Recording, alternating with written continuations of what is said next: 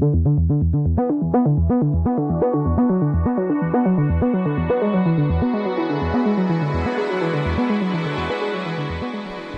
to World Policy on Air, a weekly podcast from the pages and website of World Policy Journal, published by the nonprofit World Policy Institute in New York. I'm David Alpern. In this week's program, posting January 15, 2016, we talk with World Policy Institute fellow Jonathan Cristol about his two recent posts about Saudi Arabia and Iran on the World Policy blog, Escalation in the Persian Gulf and Rethinking the Iran Deal. We'll also point out top features in the new WPJ winter issue, headlined Latin America on Life Support.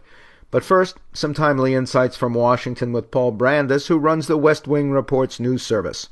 Well, as the campaign to succeed him heats up, President Obama used his final State of the Union address to outline where America stands in the world and what lies ahead, pointing to global polls saying U.S. standing in the world has risen in recent years. He says America is now more respected abroad.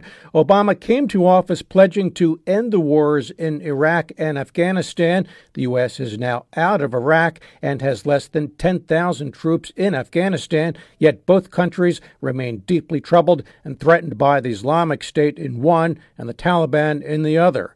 There was, surprisingly, scant mention of Iran, Syria, and China, and none of North Korea. The president offered a nuanced view of what America's foreign policy should be. It contained a rebuke to those who see such policy in more binary terms. American leadership in the 21st century is not a choice between ignoring the rest of the world, except when we kill terrorists, or occupying and rebuilding whatever society is unraveling. Leadership means a wise application of military power and rallying the world behind causes that are right. Obama folded so-called soft power into his view of foreign policy. Medical assistance, food, helping others does as much, he said, to advance stability and American security than merely sending in the troops. And without mentioning any candidates by name, he said America must respect Muslims and that failure to do so only emboldens terrorists. For World Policy on Air, I'm Paul Brandis at the White House.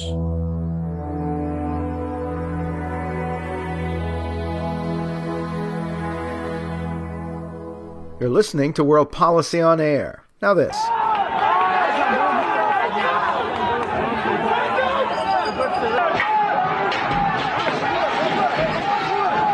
Few Middle East experts doubt that Saudi Arabia knew more or less exactly the kind of violent reaction that would follow its execution of Shiite Sheikh Nimr al-Nimr among nearly 50 other alleged terrorists in a single day as the new year began. That reaction included widespread Shiite protests, sacking of the Saudi embassy in Tehran, and severed or strained relations between Shiite Iran and prominent Sunni states, including Sudan, Bahrain, Kuwait, the United Arab Emirates, and, of course, Saudi Arabia itself. The provocation and predictable response further widened centuries-old Shiite-Sunni divisions and further complicated the civil war in Syria and related actions against the Islamic State or ISIS, which has become increasingly brutal both on the battlefield and wherever its converts can be inspired to strike, from Paris to San Bernardino to Istanbul just this week and beyond. It also posed a major image problem for Washington as a longtime ally of the Riyadh regime, despite its long history of exporting extremism as well as oil, from funding radical religious schools across the region to supplying suicide skyjackers on 9/11. Most notably, the episode undermined what little hope Washington had for more stable regional relations growing out of the controversial Iran nuclear deal, now 6 months old. These and other related issues are addressed on the World Policy Institute blog by Jonathan Cristol, a fellow at the Institute and senior fellow at the Bard College Center for Civic Engagement. His new posts are headlined Escalation in the Persian Gulf and Rethinking the Iran Deal, and we talked about them recently for this podcast. Jonathan Cristol, welcome back to World Policy on Air. Thank you for having me. To begin, do you believe the Saudis did mean the execution of Nimr al-Nimr to provoke new hostility with Iran? Yes, well, I think it was a deliberate provocation. I think that they are already engaged in hostilities with Iran on multiple fronts. But I think what they were trying to do was provoke an overreaction by Iran that would galvanize support for them within the region. And I think that they've succeeded in doing that. I don't by any means want to say that it was a good thing what they did. I hesitate to label most things good or bad, but I think that they achieved what they wanted to achieve. They could have held the sheikh in prison, as they were already doing, for the rest of his life, and I don't think any of us would have ever heard of him, frankly, in the West. I think by executing him, they were hoping that Iran would overreact, and I think that's exactly what they got in the sacking of the embassy, which looks bad for Iran, not just in the region, but if you are any state in the world with a diplomatic relationship with Iran, which is most states, then you have to think, well, is my embassy safe? And either Iran planned this to happen, or they were unable to prevent it from happening. And if they were unable to prevent it from happening, and I think that's the route, that's the line that Iran is taking on this, that's almost worse for them, because everyone has to worry, well, what happens when there's some sort of problem with our state? Is our embassy going to be safe? And I think that they've succeeded in people rethinking Iran, not just the deal, but just rethinking Iran, and in unifying support for them and trying to isolate Iran in the region to keep them from expanding further and to keep them from re-entering the international community in a way that they might like. Do you think they also thought they might get more support than they had recently from the United States, which pushed so hard for the nuclear deal? I think that they are always concerned about the relationship with the United States. But I think that one of the reasons why you see this happening is that Saudi Arabia is worried that the U.S. is abandoning them for Iran for a lot of reasons.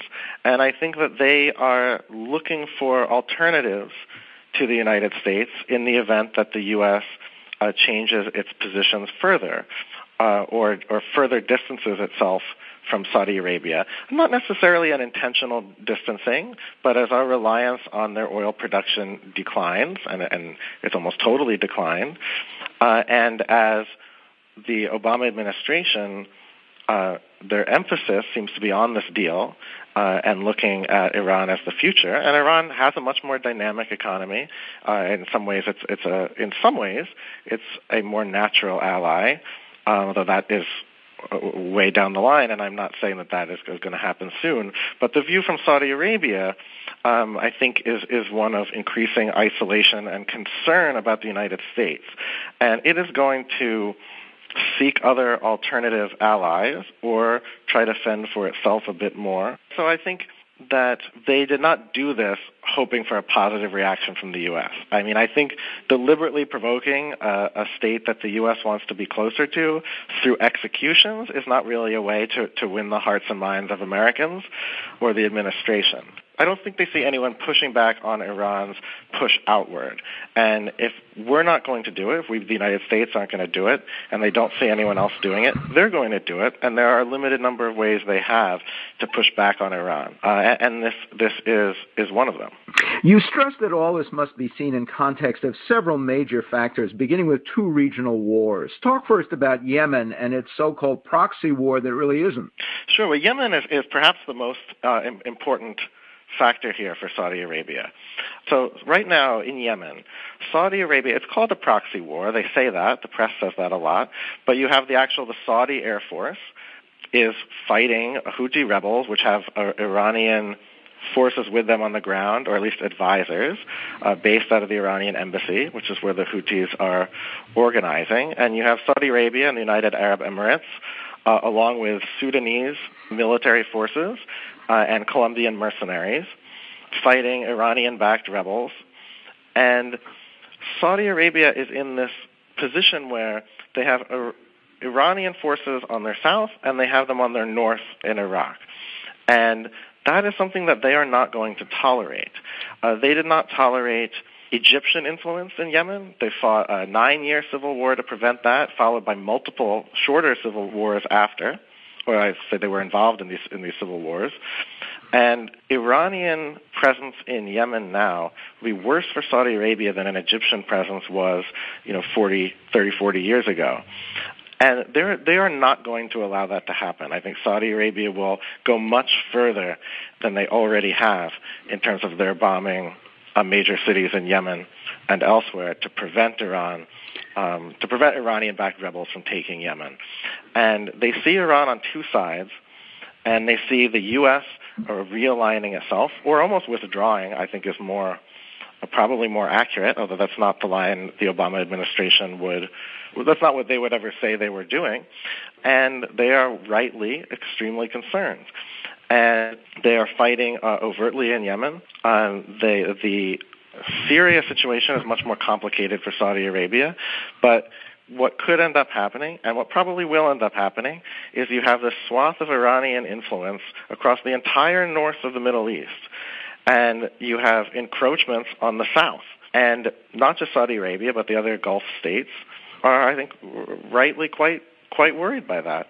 And they would be less worried if they thought, I think, that the United States had a plan to manage this transition. We sell a tremendous amount of weapons to Saudi Arabia. Saudi Arabia has a powerful military. But, selling weapons isn't everything. And I think political support goes a long way. And I think that has not been as forthcoming from the United States for Saudi Arabia as they would like it to be. And the U.S. is also probably rightly not particularly involved in Yemen, nor should we be, I don't think. And they feel someone needs to act where we're not going to. The Saudi bombing in Yemen is blamed by many for the preponderance of civilian casualties and not a great deal of progress. What has that operation told us about Riyadh's military capability and judgment? Well, it's fighting insurgencies is always a difficult business. I think the United States probably knows that better than anyone at this point. And Saudi Arabia, as of now, is perfectly willing to outsource the ground war in Yemen to basically, as of now, to Sudan and mercenary groups and local allies. So they have not unleashed their full forces. I think their capability is probably much beyond what they're doing. If Saudi Arabia wanted to level Yemen to the ground entirely, they could do that if they wanted to. I don't think, and then I think that they will go much further if they have to. In terms of their judgment, I think that they are in, as the United States is, and many actors are, in a situation. They find themselves in a situation in the region in which there is no good outcome. There are only varieties and levels of bad outcomes. And I think that it makes very good sense for Saudi Arabia to fight and do what they can to keep either a genuinely independent Yemen or a Yemen that's closely allied to Saudi Arabia, to make sure that remains the status quo. And they're a status quo power. Iran is a revisionist power. And so they're going to go into conflict. No one likes to see civilian casualties. I have no reason to doubt that they are responsible for the preponderance of civilian casualties. I'm sure they are. But they will do whatever it takes, and I think that's probably an understandable situation. One thing, that maybe people don't realize as much about the Saudi-Yemeni relationship is that you're talking about an extremely long border that's entirely non-existent. And I don't mean it's fictionalized or that someone drew it made it up on a map and some post-colonial thing. That's what I mean is it's a border in which there's no border controls. It's when people imagine a desert, like in the movies or in their imagination, that's kind of what it is there, and you can cross very freely between them because there's no real delineation. It's difficult terrain, but that's makes it especially important for Saudi Arabia to make sure that it is surrounded by allies and not enemies or even frenemies. As a footnote, the Houthi rebels have support from Iran now, but often have been described as relatively moderate, provoked by an oppressive central government, much influenced by Saudi extremists. Earlier, in fact, they got support from Israel. Do you see them as bad guys or good guys? The idea of bad guys and good guys has always made me a bit nervous. I say that coming from the realist tradition of international relations, and I think that, and I tend to see states and non-state actors as either acting in their own interest, and acting in their own interest being the thing that states do, and even non-states do. I'm not an expert on the internal politics of Yemen. It was an oppressive central government that was overthrown and definitely influenced by extremists. But, it was also stable. Well, it's all relative. It was more stable, let's say.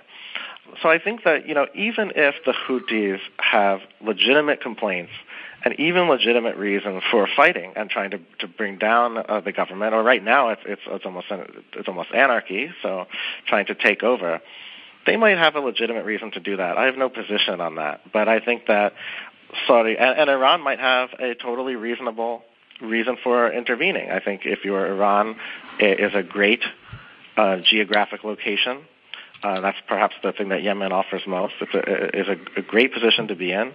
They also are not friends with Saudi Arabia. It's not one-way animosity from Saudi Arabia to Iran. It makes sense for Iran to want influence at the minimum in Yemen, but it also makes sense for Saudi Arabia to fight back against it. So I don't think there are any good guys. That's actually what I would say.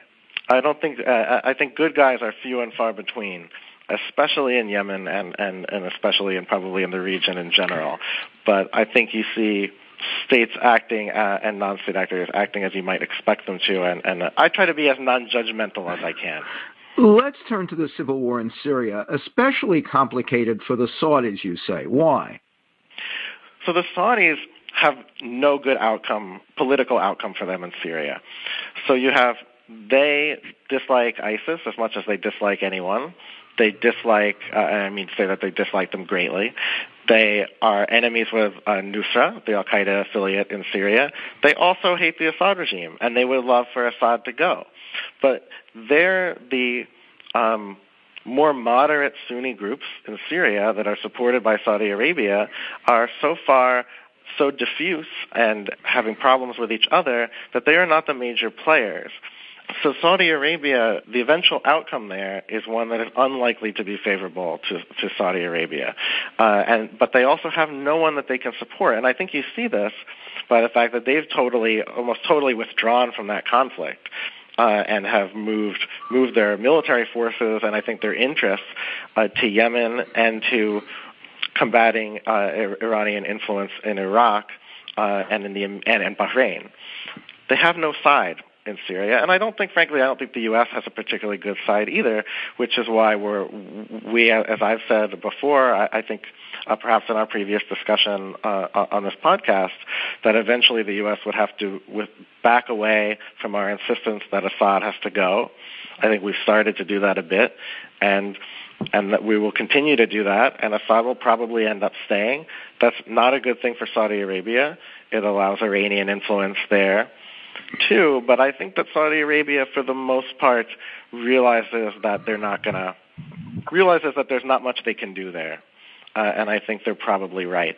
But the one other important thing about Syria is they also see that the U.S. is not willing to be heavily involved, despite what Obama says in speeches and talks about. We are not willing to do that. Iran is. We seem to be willing to cede this to Russia and Iran. And as part of a general view, from Riyadh of the position of the U.S. in the region, I think what's happening in Syria and the U.S. position in Syria amplifies these other concerns that they have. We've talked about the questions about the reliance on the United States as an ally. You also point out that problems like Yemen and Syria for the Saudis really require deep pockets, which are also now a problem for them. Talk about the impact of plummeting oil prices there. This is an incredibly difficult problem for Saudi Arabia because they need a relatively high oil price to balance their budget. The oil prices now are at record lows, but they are playing a very difficult game. So I would say two things about that. One, Saudi Arabia is in part responsible for low oil prices because despite the fact that the U.S. has become virtually energy independent, just about almost totally energy independent, and we've now become the number one exporter of oil in the last couple of months, they have the largest swing capacity, meaning that they could produce more or less as opposed to everyone else who is producing everything they can. And they are continuing to produce more and more, which keeps the price down. Now, they're doing this for a couple of possible reasons, most of which have to do with Iran. Iran is counting on a windfall from the lifting of sanctions, and part of that is their ability to sell a massive amount of oil on the open market. So Saudi Arabia is trying to counter that by making sure the price of oil stays low so that Iran has less money coming in and presents less of a threat. The other reason that they might be doing this is to prevent further oil exploration elsewhere because it is no longer economically viable to spend a massive amount of money looking for oil when you're not going to get that big a return. So they're making a gamble that they can, if not drive competitors out of business, they can kind of ride this out until a point where the prices will start to come back up. But on the flip side of that, they've been in this agreement with their people that they would essentially provide for them in exchange for their acquiescence to an authoritarian government, authoritarian monarchy that governs every aspect of their life. And Saudi Arabia has cut energy subsidies. They're looking at privatizing a lot of the domestic sector. They've explored listing Saudi Aramco on the New York Stock Exchange or other stock exchanges. I could be wrong about the specific exchange. And that social compact is in danger of eroding. It's not going to collapse imminently, but they have to start worrying about if it turns out that their support is a mile wide and a millimeter deep, that could be a tremendous problem for them as people realize that social compact is disappearing. And Saudi Arabia, unlike Bahrain and some of the smaller states, has not planned for the future in terms of developing other sectors. Bahrain and Abu Dhabi realize that at some point this might happen or they might run out of oil, and so they develop these major banking centers and try to diversify in a way that Saudi Arabia has not. And so the oil is tremendously important for them. And I think that there's a lot of talk of whether this will lead to domestic unrest in Saudi Arabia. I think it might lead to clamoring and muttering and chattering. I don't think that the government is going to fall anytime soon. But the longer prices remain low, the more dangerous it is for Saudi Arabia, and the more dangerous it is for Saudi Arabia, the more risks they will take, and the more risks they take, the potentially dangerous it is for all of us. And so while the cheap oil is great for the American consumer, it does come at a potential political price worldwide in the future. Let's turn to the Iran deal itself. So far, so good on the narrow issue of limiting nuclear weapons, you write, with Iran recently following the mandate to transfer a significant part of its nuclear stockpile to Moscow. And most experts did not expect any great blossoming of general goodwill with Tehran. But you find worrisome very little U.S. strategy on how to handle the new situation the deal created, including increased Sunni fears over the end of sanctions, increased Iranian resources to test the limits on its other actions, from ballistic missile development to the seizure, admittedly brief, of two off-course U.S. Navy boats this week.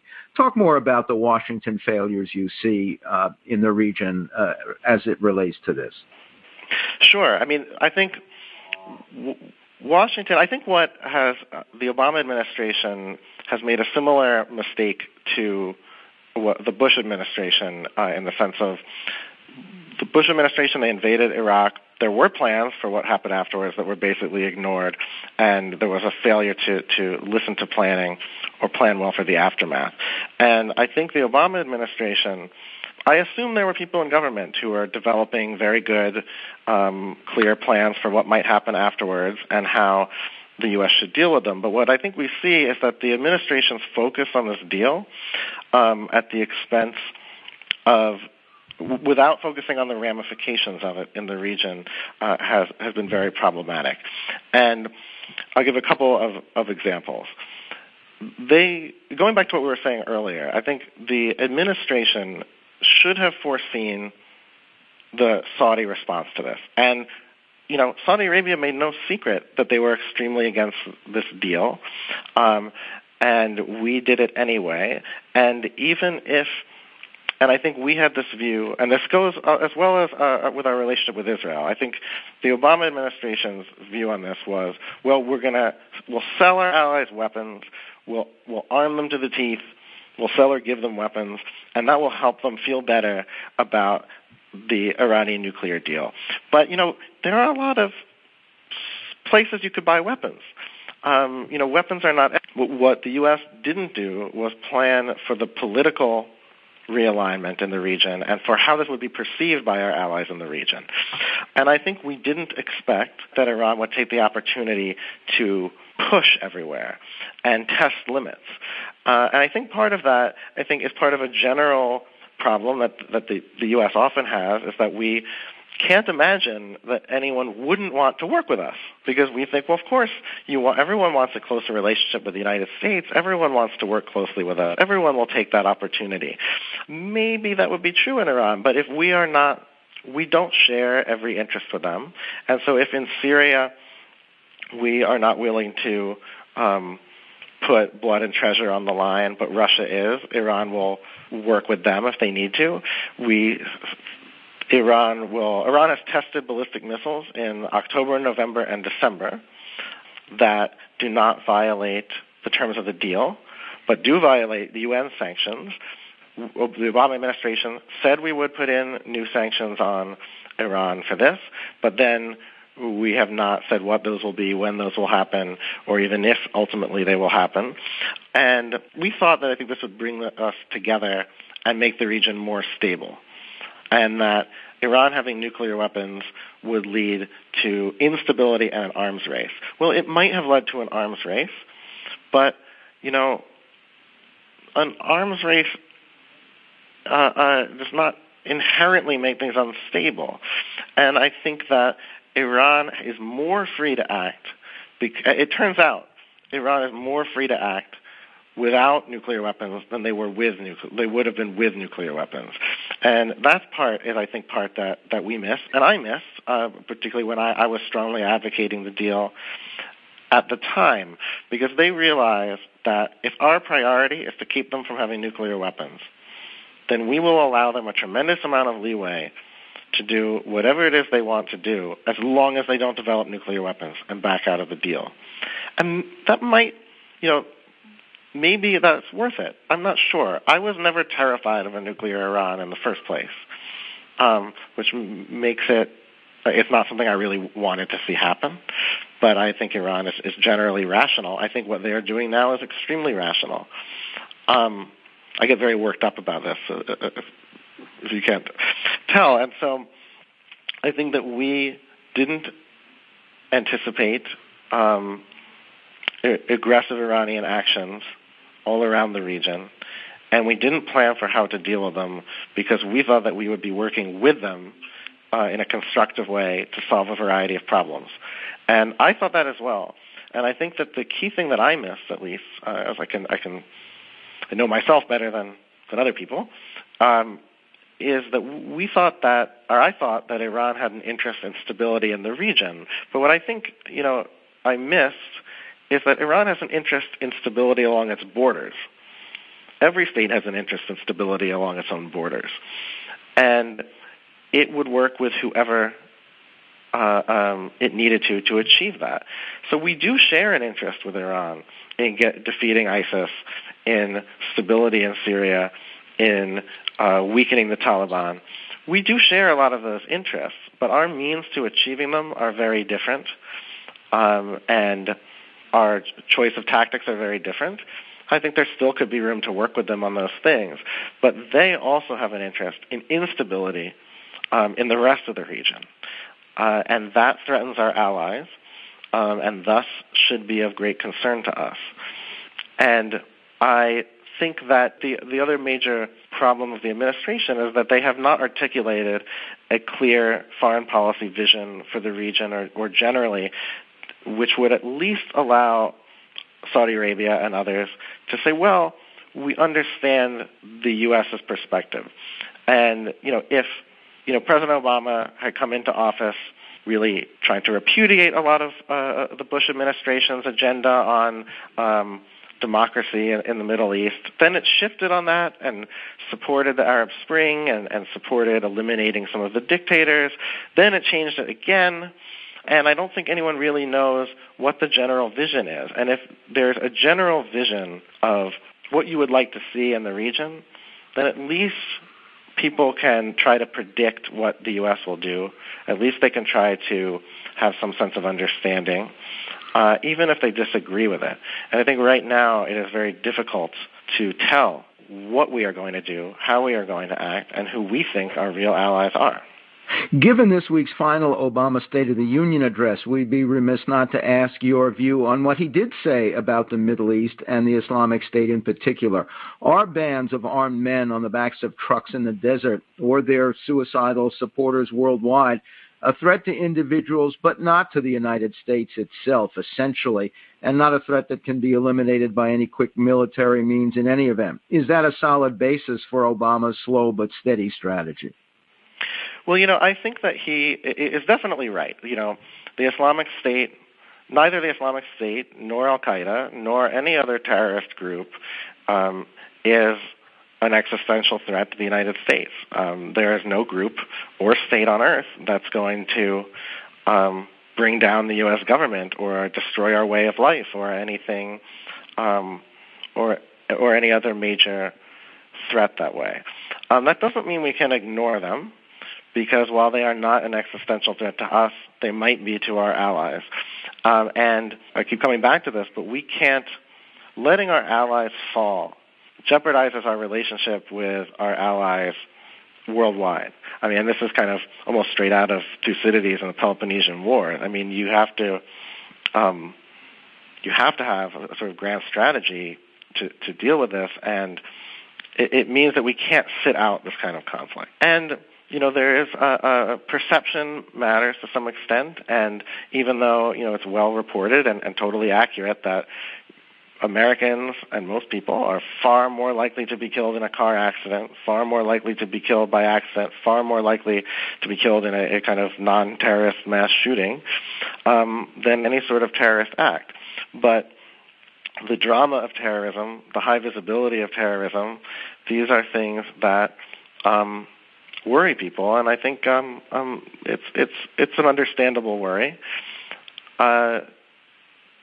So I don't think we can sit it out, because it will drag in other states that will in turn drag us in if we just let these things run their course.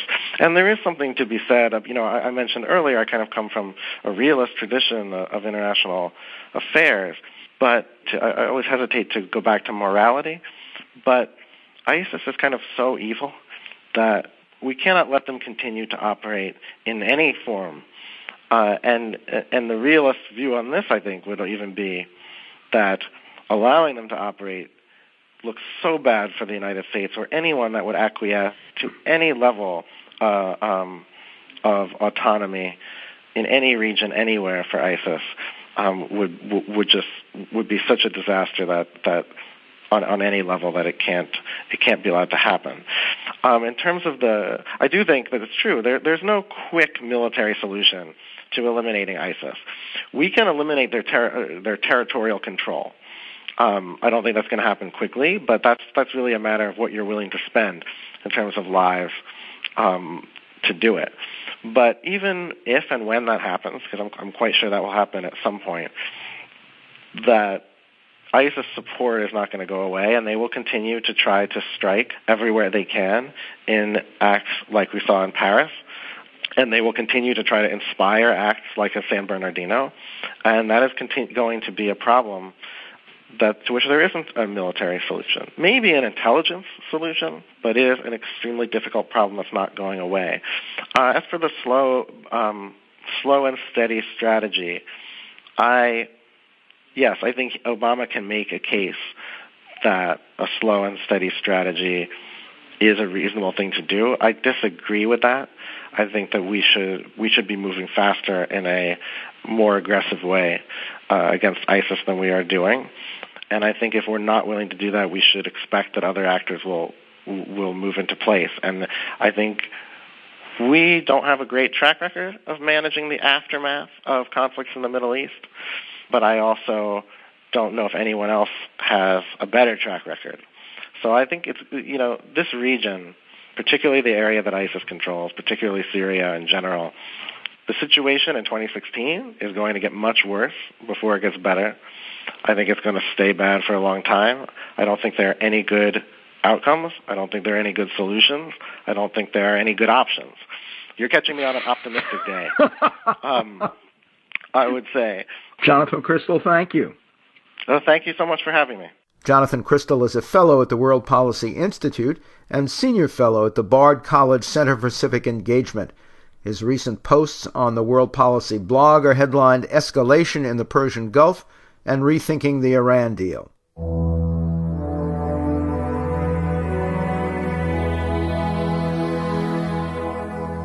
Featured in the new WPJ winter issue, you'll find articles on Latin America's evolving economy and culture, the changing face of Cuba, black sites on the internet, and deadly interactions on the Syria-Turkey border. And listen next week when our podcast will focus on answers from key nations to the issue's big question. What are the challenges determining your country's position within Latin America? World Policy on Air is a production of World Policy Journal at the nonprofit World Policy Institute in New York. Editor Christopher Shea, Managing Editor Yaffa Frederick, podcast producer Matthew DeMello. I'm David Alpert.